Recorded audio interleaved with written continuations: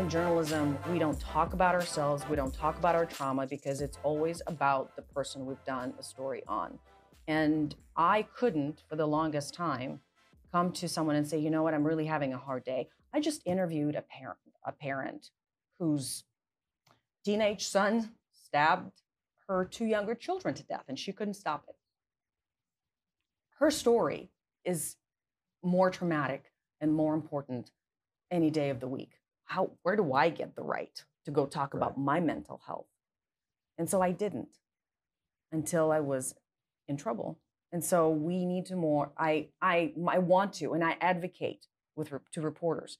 We need to talk about our mental health. We need to normalize talking about mental health. We need to normalize talking about the fact that we're in trouble. And we need to educate the managers who are not aware of what trauma looks like, to provide them information so they can make better assignment decisions. Right. So I know that's a really long answer to your question. It was a very appropriate answer. And so with that said, let's shift from media personnel suffering, trauma from the stories that they've covered, right? Mm-hmm. I know that it would affect me. Let's move to K-12, right? There's an event, let's just, at a high school, okay? Mass shooting, staff comes back, students come back.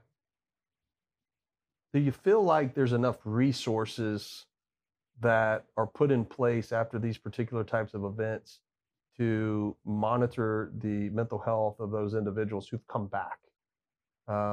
Let's take Santa Fe or Uvalde, for example. Let's take Uvalde, for example. May of 2022, that happened. Okay, we're about to approach the second year anniversary. May of 2022, from May until September, is a very short period of time. Right. And I just don't think, my opinion is that there's not enough mental health resources to ensure that those individuals who were fulfilling their pledge to continue to educate those children in that community, or any town in America who suffered such of a tragedy. I don't think there's enough resources in the world to make sure that all of those staff members and students that are coming back are there, or they're effective. And so how do we get to a point where we're training our staff, our superintendents, our cabinet members, our school board members on what's appropriate to say, what's not appropriate to say?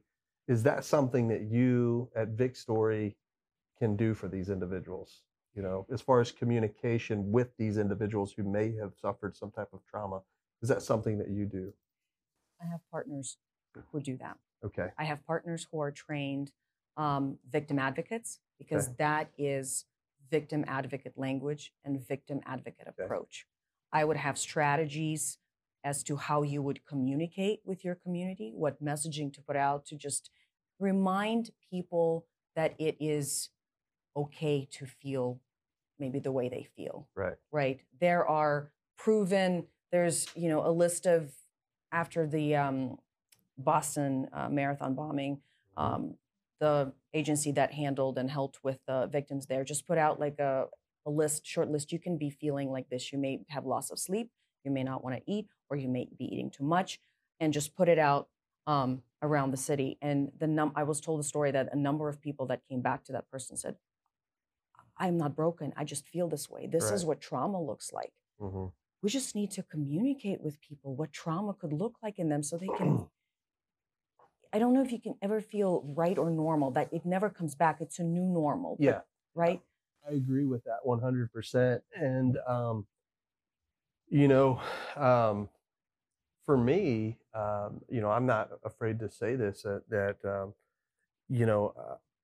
having been someone who, experienced certain levels of trauma, even throughout my childhood, and everybody's level of trauma is different, right? And I think that's what we need to understand, is that some people's trauma is defined or looks different than others. Mhm.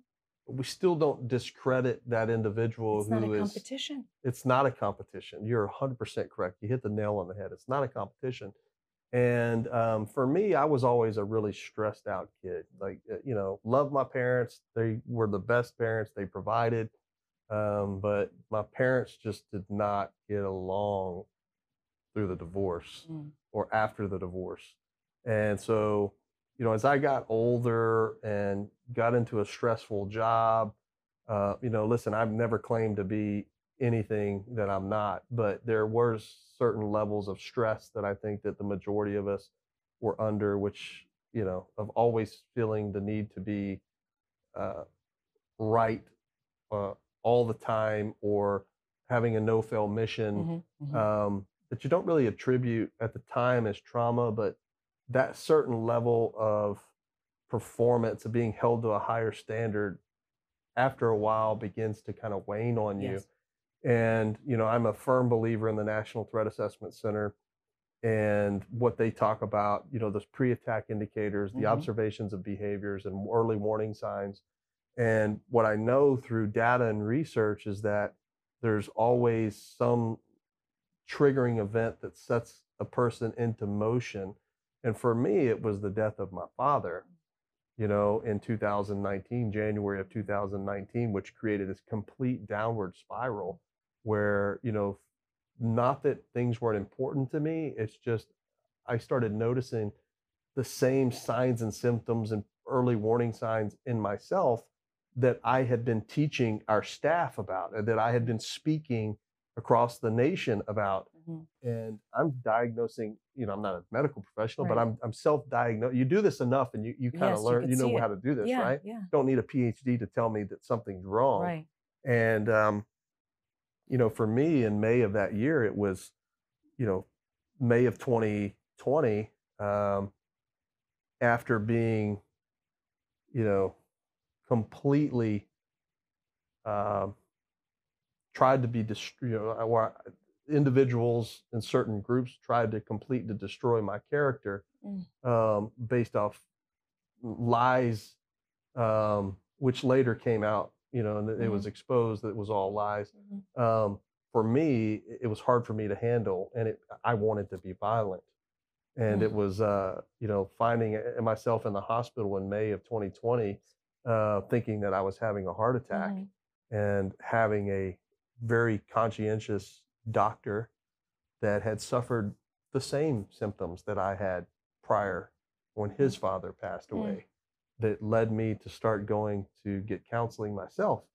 And so, I have a good friend of mine, Dr. Adam Sines, who is very well respected in the mental health space. And him and I talked. We've talked before, and then I've talked to, my doctor and then a therapist, at the time. Mhm. And they're like, "Look, man, mental health doesn't care how strong you are."